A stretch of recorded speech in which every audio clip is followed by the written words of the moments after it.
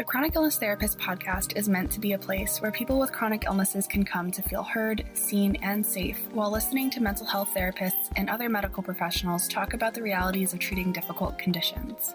This might be a new concept for you, one in which you never have to worry about someone inferring that it's all in your head. We dive deep into the human side of treating complex medical conditions and help you find professionals that leave you feeling hopeful for the future. I hope you love what you learn here, and please consider leaving a review or sharing this podcast with someone you love. This podcast is meant for educational purposes only. For specific questions related to your unique circumstances, please contact a licensed medical professional in your state of residence.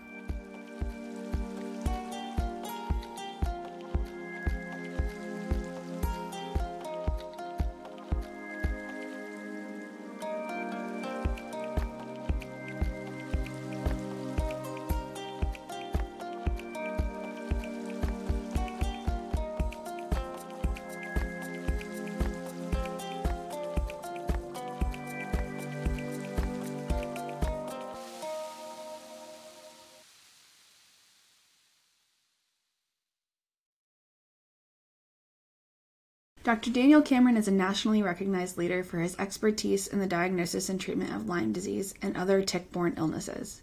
For more than 34 years, he's been treating adolescents and adults suffering from Lyme disease. I was particularly interested in interviewing Dr. Cameron because I myself have had Lyme disease in the past.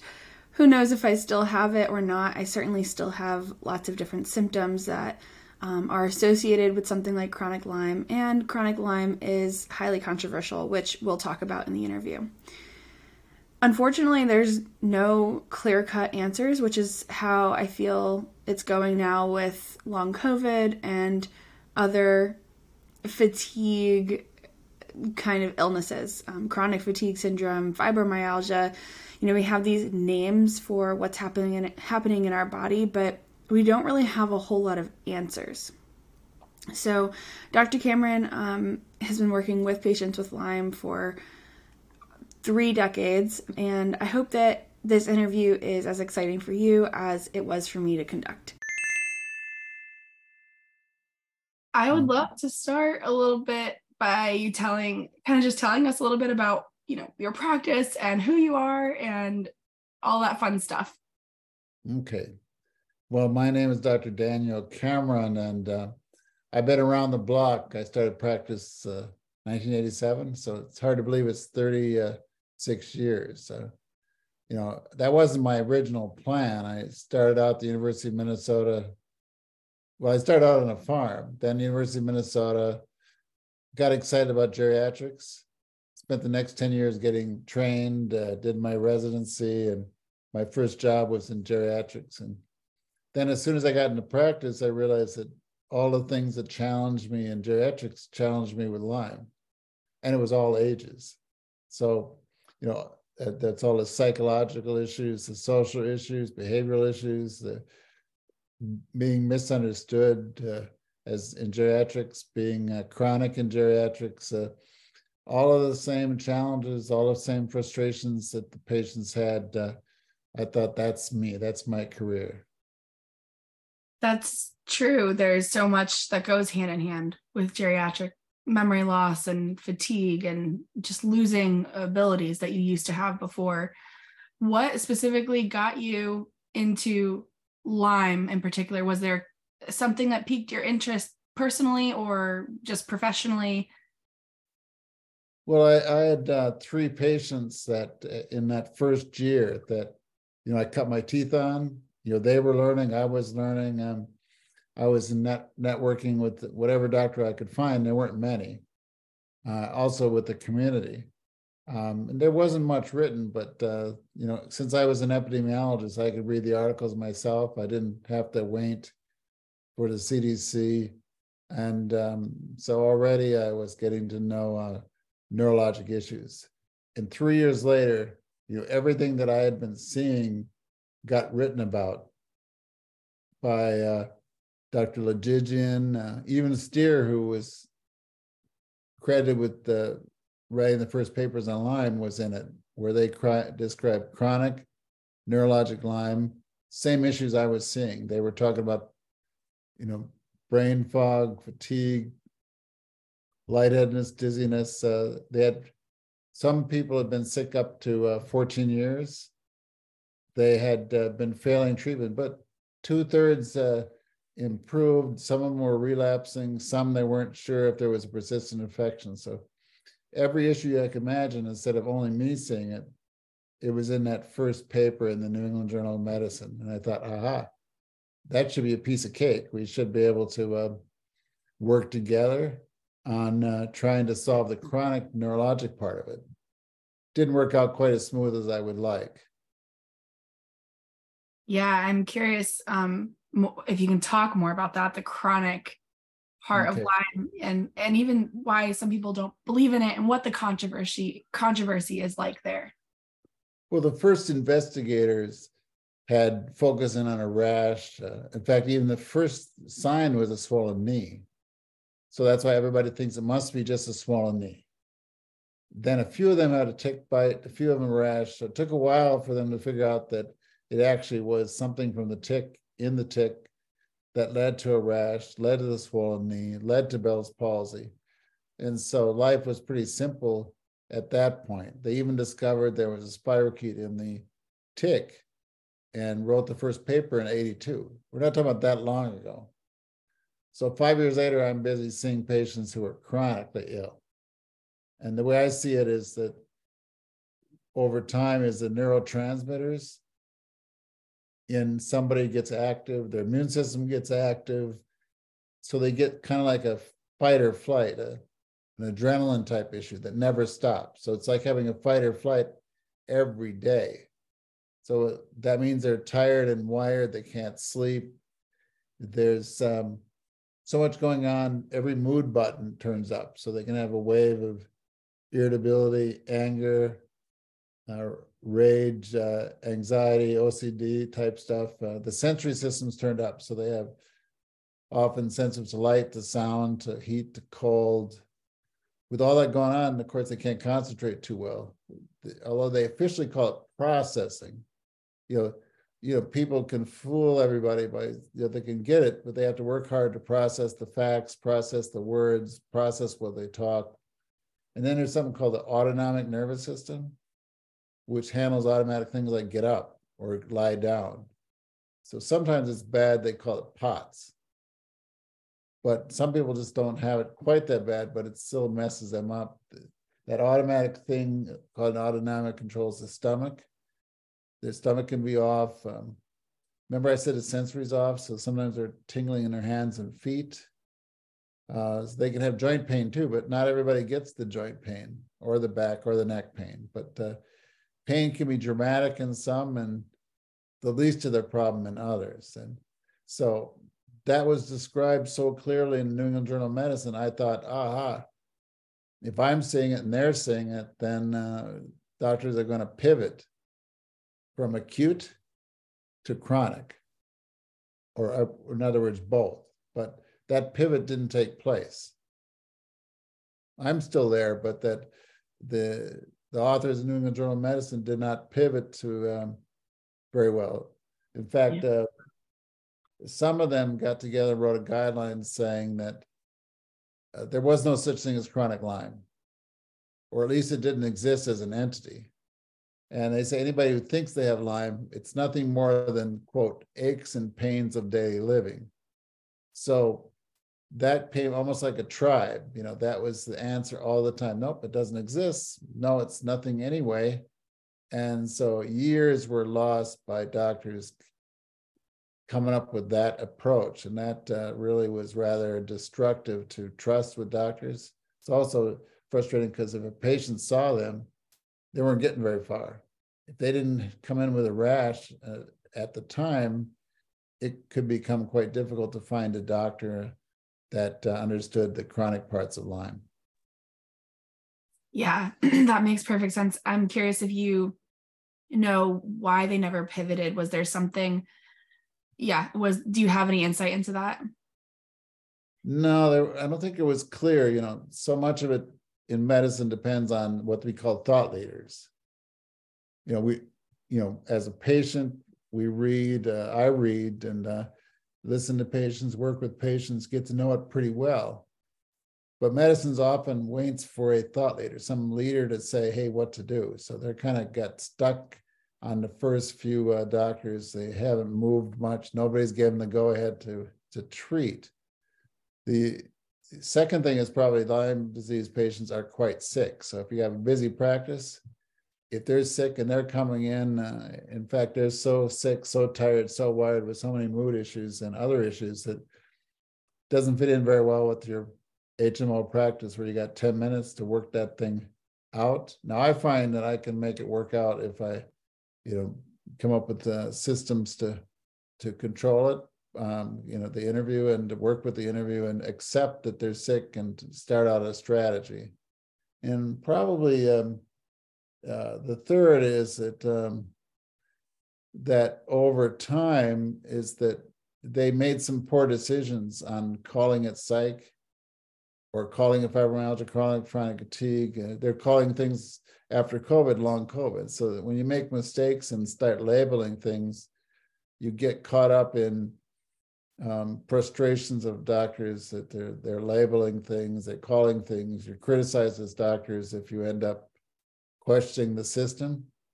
And so I get beat up, others get beat up, and who wants to get beat up? So they just say, nope, it's not a problem. And you got to work this out with a psychiatrist or work it out with somebody else. But I've been told it's not a problem. Yeah, well, I think there's plenty of living proof to dispute that. I'm curious, how has testing changed since you first started in this field? Well, the Lyme tests haven't really changed much of anything. There was something called a 2-tier, where they had a positive ELISA, which is against one protein. Then you had a Western blot that was very hard to meet. They made it really hard to meet because they were hoping to do the vaccine and get a nice, clean test that could prove you had Lyme or prove you had vaccine issues. But that was 1994, but they haven't changed that 2-tier test since 1994. We're already years later, almost 3 decades later, and we still don't have a better test for the Lyme. So some of the labs, like IGeneX lab, said, well, how about 2 bands, maybe 2 out of 10.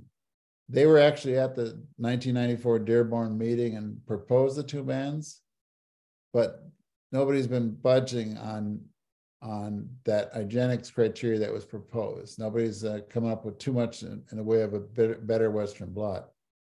They've been trying to come up with like C6 peptide, some other tests to try to at least get a test as good as the 2-tier test. But if the 2-tier is not very good, just matching it leaves you with not so good a test. And then they keep discovering new things in a tick. So they found Babesia as a parasites in there, anaplasmosis, Ehrlichia. Even Bartonella is complicated because it's seen in cats, or at least on mites on cat. But since it keeps showing up on testing, it looks as if that's a part of it. And so there's all kinds of fighting among doctors over which labs the lab you should go to, what criteria you should use. And then there's some newer labs that are coming along or trying to come up with something. I always find that, there's always going to be false positives, false negative. And no matter what you do, I try not to get caught up on it's got to be a positive or every positive is true. I at some point, the patients counts, their response to treatment counts. Is that I don't like to kind of put all my eggs on the Lyme test anyway. Eventually some doctors kind of look that way and thinking, oh, that test I don't want that test. And then they forget that you're there in a room with the illness that you got to use some judgment on. That makes sense. How do you differentiate when it comes to things that are really hard to differentiate between? Like, for example, even Ehlers-Danlos syndrome, I work with a lot of folks with EDS, and there's so much overlap with all of these. And you mentioned fibromyalgia and some of these other kind of syndromes. I'm just curious, how do you differentiate? Well, how I approach it is the immune system is active. That whether it's the traditional things like rheumatoid arthritis, lupus, long COVID after COVID, you know, Epstein-Barr syndrome, which they now think is more just a chronic fatigue. All of these EDS are possible. So I might talk about Lyme disease quite a bit because I've been working in the field, write about it, write guidelines, part of ILADS as president. But in actual practice, I end up having to have a variety of doctors involved to try to look at different diagnoses, especially the neurologic, rheumatologic diseases. Those are, I want to make sure I don't miss any of those. I might, if I can't tell the difference between EDS, chronic fatigue, fibromyalgia, and long COVID, I might take the Lyme disease part and see if that's a part of the illness. But I also inform my patients that they can meet more than one criteria. It's just you got to pick something. And the other thing is that ticks are hungry. So if you have fibromyalgia or EDS, they might take a meal anyway and leave behind something. So sometimes I have people with dual diagnosis. They're pretty comfortable with their EDS or comfortable with the fibromyalgia. They don't want to question the fibromyalgia, but they get bit. Now, I have had some surprises when somebody's convinced they have fibromyalgia. I treat them for a Lyme, and then they get better. And so it's because they were resistant to ever giving up on the diagnosis of fibromyalgia because they're kind of grown used to it. They know it pretty well. They understand it. They can adapt to it. And then if I treat them for Lyme, all of a sudden their issues disappear. And so that there are people where they change categories that I see. But I always have to do follow-up visits because just because I might give Lyme a chance is that during the follow-up visits where I'm addressing, could there be another diagnosis that I'm overlooking, another concurrent diagnosis, or that it changed. So I just try not to have people even buy into Lyme as the only answer. Time and maybe specialists will help. And that seems to be a more organized approach rather than a one and done visit. That makes sense. That makes a lot of sense. When it comes to treatments, you utilize antibiotics, right? Yeah, well, I often end up with people who are relatively new, or they may have been sick for years and years, but they haven't exhausted every antibiotic option. So, there are some people who have failed everything and rely only on alternative medicine, or they rely just on symptom management. They rely on some other diagnosis. But I find when I tease through a story is that there's missed opportunities for persistent infection. So I'm more of an advocate to look, if there's a possibility of persistent infection, why not try it? It's pretty common that Babesia as a parasite is overlooked, or that doctors have been reluctant to use tovaclone, or they do it for 10 days. And so that's probably the most common infection that's overlooked in patients. But just because Bartonella is controversial doesn't mean that there aren't some treatments for Bartonella that might work, like rifampin or Bactrim. Sometimes there's theories that maybe there's biofilms, maybe there's cysts, round bodies. There's persisters that may be causing problems. So I might tinker with an antibiotic to see if I can get some of those taken care of. But I often don't get to all those things because if they get better with just retreatment or longer treatment or combination, it's they read, and then it ends up they get better. So do I have people that fail? Yes. And I have some really sick people who've been sick with whatever I've done and whatever alternative medicine have done. So, there's certainly challenges ahead for the Lyme community. And I'm sure that most of the Lyme community reads, and they, just like I do, all the other diseases, trying to make sure they don't miss anything. and they read and see if there's any clues from the EDS community or the chronic fatigue community. Are there some clues? I've been thinking that and hoping that with the long COVID, since there's millions of people told they have it, is that maybe there'll be some dollars and research in that area that might help us understand it. Right now, most of it seems to be going into more of a chronic fatigue type approach. So the money's pouring in there where I'm not sure how fruitful that's going to be. Yeah, there's a part of me that wonders if you just take care of like your mitochondrial health and these other aspects of your body that might get diminished when you have something like an infection that's constantly kind of barraging you. I just wonder, does that help in treatment? Does that even maybe even like get rid of the issue, like the body can heal itself in the right condition kind of thing? Or is that not really, there are a couple Lyme studies where the mitochondrial changes take place, the same mitochondrial issues that show up in other diseases that we're talking about today. So I always tell people there's more than one path to get there. So even if I'm an advocate for giving Lyme a persistent Lyme disease a chance, is that there are probably other paths. And there seems to be some people that do so well with an alternative medicine that that path works for some people. I mostly get involved where the alternative medicine path wasn't enough. There's of course some people in between where they're pretty good, but there's still something wrong. I see that type also. So I know the alternative medicine, integrated medicine, or mitochondrial medicine has some value for them, but I just get involved when it's not enough. Yeah, I might need to call you, Dr. Cameron. Yeah, there's always questions on every patient I have, and is that what's normal, what's healthy? You want to get to the best level you can, but some people are 2 or 3 levels below where they want to be. And how do you get that last level?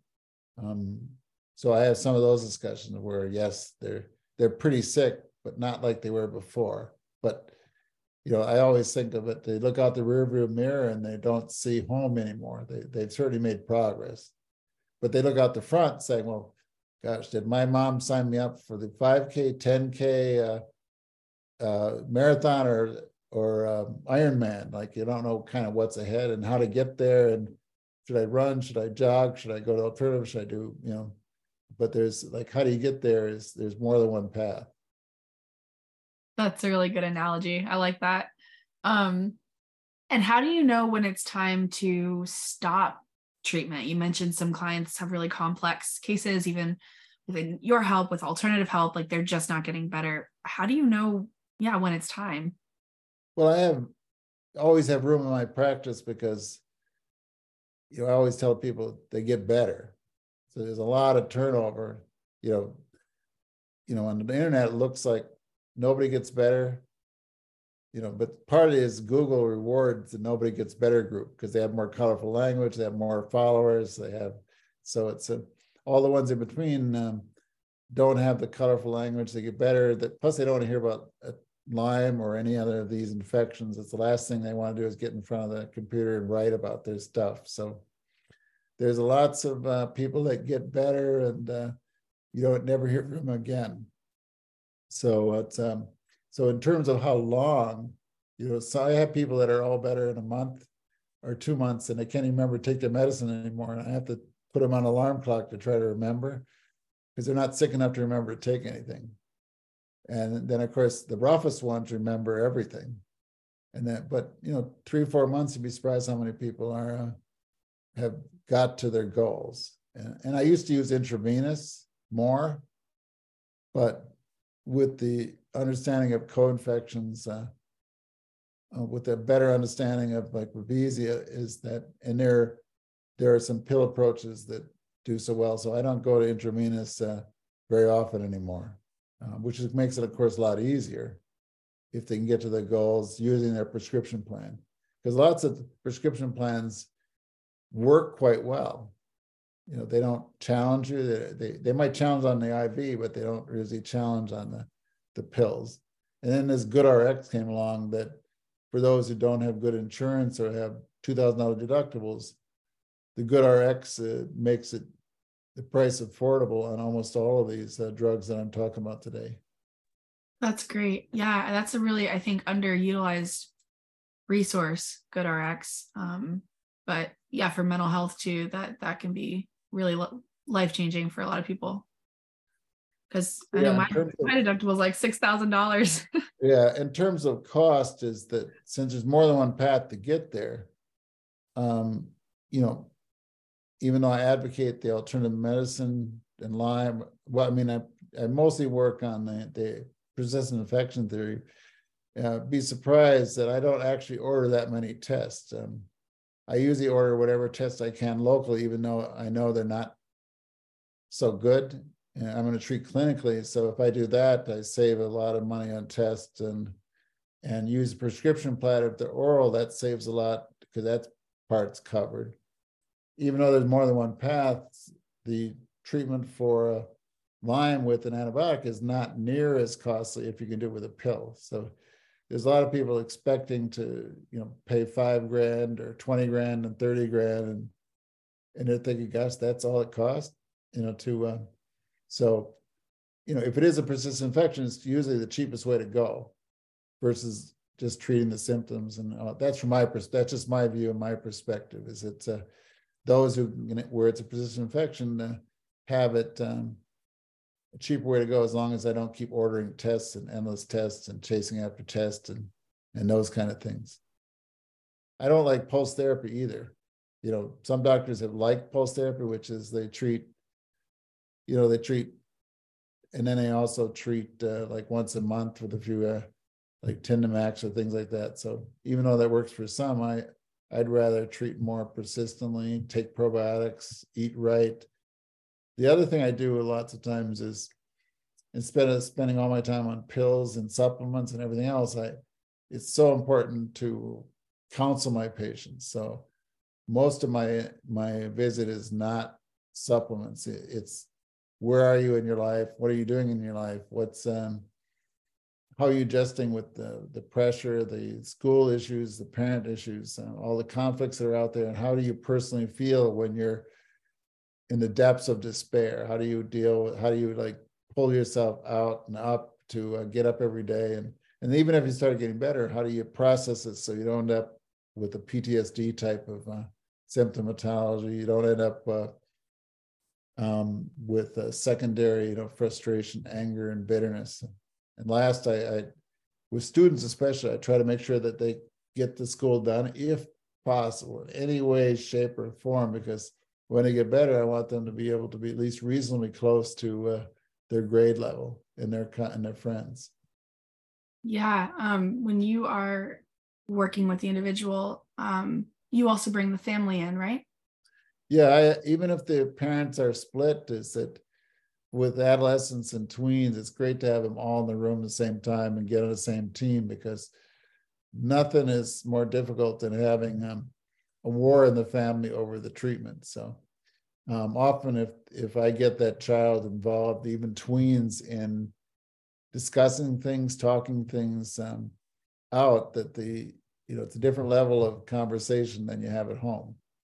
Everything's on the table, the fears, the worries, the frustrations on the table, and it's helpful to start building things. The other thing happens a lot of times is the kids focus in on the hercs or the flare-ups, and the parents are actually seeing some changes in function, some changes outside, and so you get these like mixed messages right in the room of where they're at. And so I think that beginning of trying to get understanding, the parents scared because every last symptom they have, kids lost, and it's been a while that they've had any communication. And so I've been devoting most of the time to that engagement, right on the spot, rather than some just hand a pill over. I mean, every doctor does it to some degree, but I put a premium on it and invest an awful lot of time in that part of taking care of somebody with a tick-borne illness.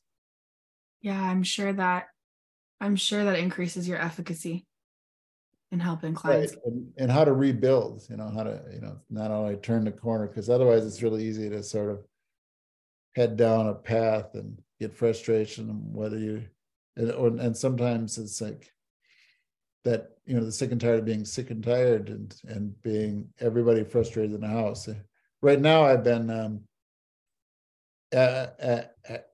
having some fun with TikTok, with reflecting on 36 years of experience with conflicts, with problems, where kids are, where the fears, where the frustrations are, the frustration with doctors. And so instead of just writing guidelines or doing all kinds of I finished a book recently, a new book, but having fun with doing what we're talking about today is how do you explore in a few seconds, various things that I see in practice in the room with the mom and dad and the kid there, or what they're experiencing when they go out and try to get care at different doctors, and what they inside personally feel. And even if nobody's in the room, how do they personally feel? And so that project I'm doing right now, I move everything from TikTok over to Instagram and YouTube Shorts, but the main goal right now is to really dig down into the communications part, all of the mental health parts. And I'm not a mental health provider. I'm not a psychiatrist, but I can do the best I can as an internist. Yeah, absolutely. I think, we've gone so far away from holistic, there used to just be one general practitioner for this, village, for this small town, and they had an intuition about their patients, about, it wasn't I know this disease like the back of my hand. It was, I know Mary Sue like the back of my hand because she's my neighbor. And yeah.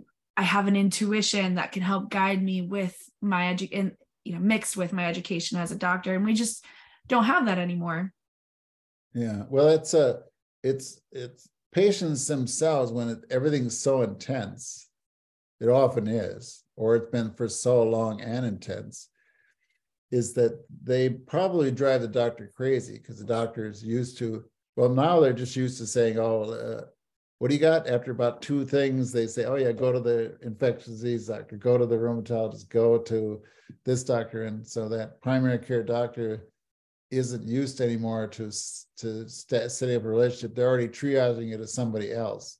And then when you go there, then they're used to one part of it, one dimension as a rheumatologist, and they're not used to the fact that the illness is broad based, and so that's why the medicine, the way it's divided up now, is not good at the complexity of patients that are there. And also the patients, when they read ahead, they don't remember sometimes that doctors are kind of tying themselves in knots. They're painting themselves in the corner, and the patient reads ahead, knows all the other stuff that's been discovered the past 30 years. It's that there's a kind of a setup, a conflict between the patients that know a lot and the doctors know a lot, but they paint themselves in the corner. So you get this conflict that right away, within seconds, that are hard to resolve. That's right. Yeah. Oh man, I always see this meme online that's like, don't confuse your Google search with my my doctoral degree, and then the response is, don't confuse your degree with like my lifelong experience with this illness. Yeah. It's true. Yeah, it's like an immediate power struggle between provider and client, patient, and you can't even get anywhere now. Well, even me, after 36 years of experience of writing guidelines, writing 600 blogs, writing this latest ebook, which compiled them all, and I've been everywhere. And it seems like I show up everywhere, but every day I get patients challenging me, questioning me, kind of really intensely. Even this afternoon, I had somebody that traveled from California in, and so that you could tell, and they were at least articulating how the rage, the frustration, the fear, everything you possibly think of. And of course, then they're worried whether I'm the right choice, whether they're questioning me, they're not sure I know what I'm talking about, and this and that. And so it's like, even me, you think with all that stuff that I've just come up with a pretty good list, is that I get challenged on a regular basis for, do I know what I'm doing? Yeah. Of course, I do the best I can, but I still know that for me to get challenged quite often, at least 2 or 3 times a day, and whether I'm credible, it shows you that how hard it is as a doctor to take them on. So how do you deal with an illness where that even experts, Lyme experts, can get challenged? Yeah. It's a nervous system fight or flight, lack of trust. We don't trust doctors like we used to. I think it used to be, and we've talked about this on the podcast a little bit, but doctors used to be kind of the all-knowing. They were all-knowing, and the doctor said, so you do. And then I think there's just been, and this is true in our mental health field too, there's been so much trauma done by helping professionals, doctors, therapists, who kind of get into this place of power and knowingly or unknowingly abuse it, and treat the patient as a number, or treat the patient as like they don't know what they're talking about, and it creates this lack of trust. I do think we're on this other side now, where like there's very little trust for doctors these days, and I think it's swung so far on the other side. It's just not making for good doctor-patient relationships. Yeah, certainly. Well, you said it right there, that if somebody has a fight or flight in their system and they first meet a doctor, what I find the same thing is, I have patients who are in the same interview, same intake, ready to fight me or fly out the door at the same time. So they're having a fight or flight experience, and I'm trying to do the best I can. And I even with all I've done, that fight or flight is right there, right in front of me. And so, plus their emotions can flip through several. I call it tsunami. They can have a wave of rage, and then anxiety, and then sadness, and OCD, and this and that. Even that first paper in 1990 at the New England Journal of Medicine, they were noticing extreme anger as part of their original description. So the fact that I'm seeing it now today means that I saw it in 87. They described it in New England Journal of Medicine. And so most doctors aren't kind of used to having a fleeting rage or fleeting anxiety, fleeting fear, or brief crying out of nowhere. And there's, that they'll often go through waves of experience. So that's why it's how do you get that experience to be successful is a challenge for the doctor, but it's also a challenge for the family. Yeah, because I think, when there was this inherent trust in doctors, that in and of itself calms some of that fight or flight, just by having someone or something in the room that you trust. And so if that is no longer placed with the doctor, and now you have all of these different types of information and different medical trauma experiences and all of the things that this, and then on top of just simply the illness itself causing this amount of rage and emotional tumultuousness, that you need something. And that's what I work on with clients, especially when it comes to medical trauma. How do we resource your body? How do we find this calm, centered place, not trying to convince them to trust anyone? Because that, to me, that doesn't work. You're going to come to the trust on your own through the relationship with the doctor if you just give that a chance. You will find that the doctor is right for you or not right for you. And so we work a lot on bringing that fight or flight response into more like waves. Like we want to have access to our fight or flight system. We're not trying to suppress it or numb it, or we're just trying to calm it down and allow it to still be there, so that you can move through the world without that rage, despite the fact that there's this thing in your body causing a lot of pain. Right. I spent a fair amount of time trying to at least get them to understand it, know it, palpate it, and understand the nuances, all of the things, because if they understand it, it's not quite as scary if they understand, first of all, that it occurs and why it occurs. They don't have a lot of control over it. They do have control if they eat right, take care of themselves, talk about it, but still, they don't always have the insight. They know some key symptoms, but that it helps. Just what you're talking about is how do you process it better? Yeah, I think that's another key piece. Just having information about your illness. Like you said, people kind of come in knowing a lot these days, and there can be a lot of conflicting things that we read and know. But when you finally kind of learn information in a way that makes sense to you, and it feels corroborative, then that alone calms your nervous system too. Just trusting in the information that you have, even if it's not great information, even if it's scary information, doesn't have a great outlook, just knowing that you trust the information alone calms that nervous fight or flight response. Yeah, I'm on the same page as you. It's what I see too. Yeah, I love that. One quick question about diet, because you mentioned it a couple of times. Do you individualize that to the person, or do you kind of ascribe to one type of diet?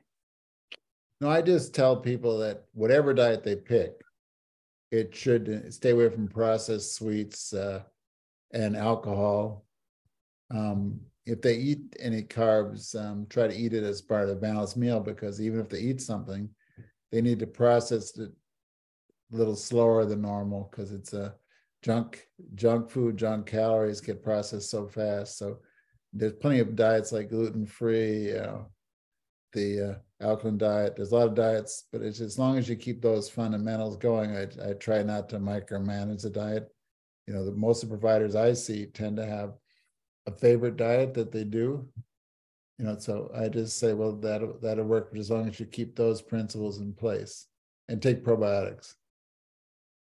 I like that. Recently on TikTok, there's a couple doctors I've followed that are really, really claiming that probiotics don't even make it to your gut and do nothing for you. I'm really curious if you know anything about this new kind of thing that's going around, and if you have thoughts on it. Well, the infectious disease community has always been against probiotics. They didn't really have much data. They just said they don't. But the few studies have been done. One was on, I think it was certain types of diarrhea, which is like a colitis type diarrhea. They were able to prevent quite a few of the cases of diarrhea in those individuals. And that's one, where they have the controlled trial, they're sick enough that they have enough bowel problems, they're not from antibiotics, and they were able to show how clearly the probiotics work. It's possible that they die off. We know that everything gets died off when it goes to the stomach acids, but from my experiences, the probiotics are quite helpful, but there aren't too many experiments that can say it. There's also a fight over how many bacteria. So I always say, whatever you pick, do like 40 billion, 60 billion. Sometimes maybe take two types. If you have two different bottles, they have different kind of bacteria, but that, there's always swings in the pendulum over things that are unclear. So I think that it's certainly unclear that probiotics have any value if you're not sick and you're not taking antibiotics. That seems there's a fair amount of evidence they can't quite prove that they work for general health. Okay. But if you actually have to take antibiotics, that's where they've been able to show some benefit. Okay. I think they're probably right. That's probably where they're getting it from, is that there's a few articles that said it doesn't show any benefit if you're not sick. And there's others that say, well, it's organic, it's natural, it makes sense, I like it, it helps me, but the sciences can't really prove it helps healthy people. That's interesting. Yeah. Yeah, because right now there's such a boom around optimizing wellness, and I think it's gone really, really far. And I do think that there's a lot of stuff that we are doing unnecessarily, where if you just provide the basics, which I heard you say with the diet, and I loved that, your body really does know how to do the rest. we can help it when it needs help, but maybe back off when it doesn't need so much help. Yeah, and right. So I think that's why I keep some fundamentals in, because a lot of people do alternative medicines anyway, even before they get Lyme. They're just an endless amount of people take it for health, wellness, and nutrition. And so, or if probably a third of the population does that anyway, without being sick, is that I just try to adapt to people that take all that stuff anyway. Yeah. And what can I do, and what role can I play? And they typically stay with those things anyway, and just in case. So I just focus on this area. And just a quick note, you mentioned like taking two probiotics. Were you saying alternate them? Well, sometimes there'll be 40 billion bacteria of one type, and then 40 billion of like a mixture. So when somebody says, well, what's the best one? Since I don't see any good studies saying which is the best one, if you happen to have two bottles, then it's more of intuitive. It makes sense, in case one's better than others someday, at least if you happen to have both bottles, why not? But that has nothing to do with science. It has to do with just a hunch that when you're saying why not, it's like, why not take them both together, or why not switch them? I don't think it matters, because I don't think one kills another. So it's matter, you got to remember it. So if you remember to take things twice a day, remember it. If you got time to take it twice a day, fine. But you got to still remember to take it. It doesn't do you any good in the refrigerator sitting there, when every time you open it. And so it doesn't just absorb through osmosis. I got to figure out, some people remember everything and every schedule and every hour, and others, you have to chase after them. I have teenagers where they can't remember if they took it. So I have mom put out the pills in a cup. Yeah. So they have to get through that cup for the day, and they take the probiotic out of the refrigerator if it happens to be a refrigerated type. So the mom just has to look in and say, oh yeah, you have 2 pills left, because they're not about to have a granny pack where you have these old packs where everything's in a plastic thing. They're lucky enough to look at that mug and they go over to the refrigerator, eat 10 times a day. So they can get, oh yeah. And so that's a fairly easy for a teenager or a tween to keep track of their pills. Their job is to get through those pills for the day. It is not as scientific as someone older who has OCD or OCD tendency or compulsive tendency. They can remember every last little detail, but not everybody is gifted with OCD. I'm talking about a healthy OCD, not the kind where I will say there's a huge I will say, like, OCD is definitely the clinical diagnosis is nothing to be desired. Right. I'm talking about that, the compulsive type. Medical students are OCD, but that's OCD and somewhat healthy, where they try to do right. There's a newer diagnosis, obsessive compulsive personality disorder, which is different from OCD.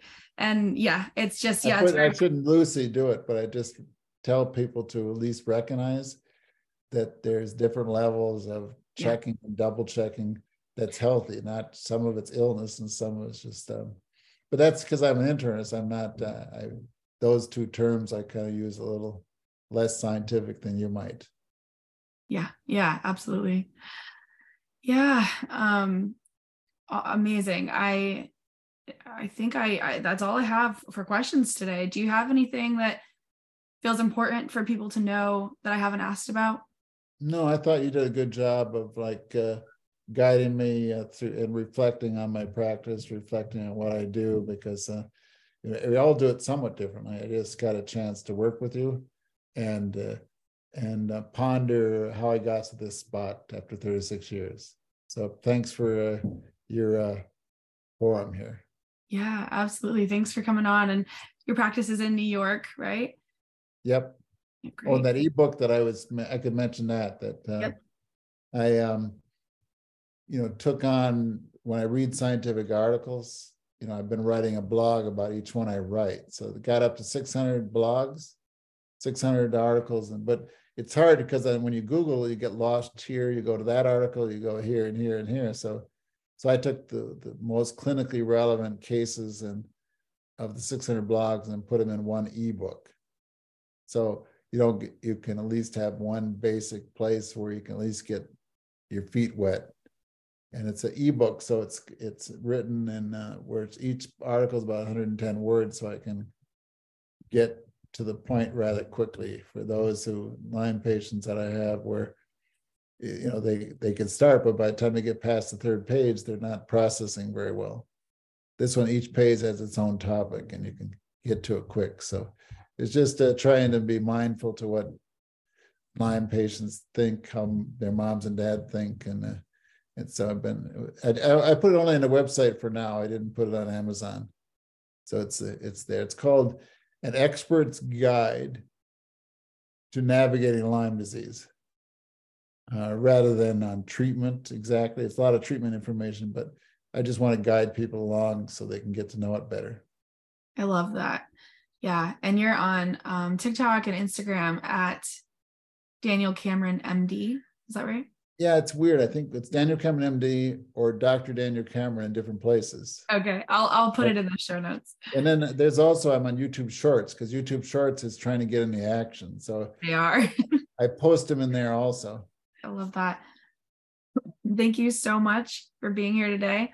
Yeah, I will put all that information in the show notes so people know how to contact you. And do you work with anyone virtually, or do you only work with people in New York, or like who can travel to your clinic? Well, I've been having people establish a relationship by coming in the first time. Okay. Then I do a lot of remote, for now, until the laws change. I think that my guess is that doctors have gotten in the habit of doing telemedicine for 3 years, that telemedicine is going to be here to stay.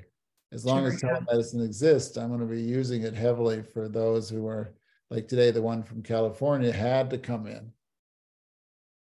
But after that, I can work with them, have a lot of flexibility, work with them at using a telemedicine format.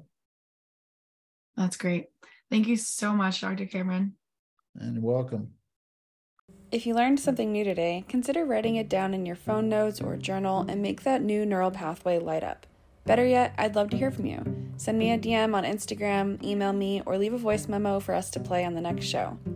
The way you summarize your takeaways can be the perfect little soundbite that someone else might need in order to better absorb the same lesson. Lastly, leaving a review really helps others find this podcast, so please do so if you found this episode helpful.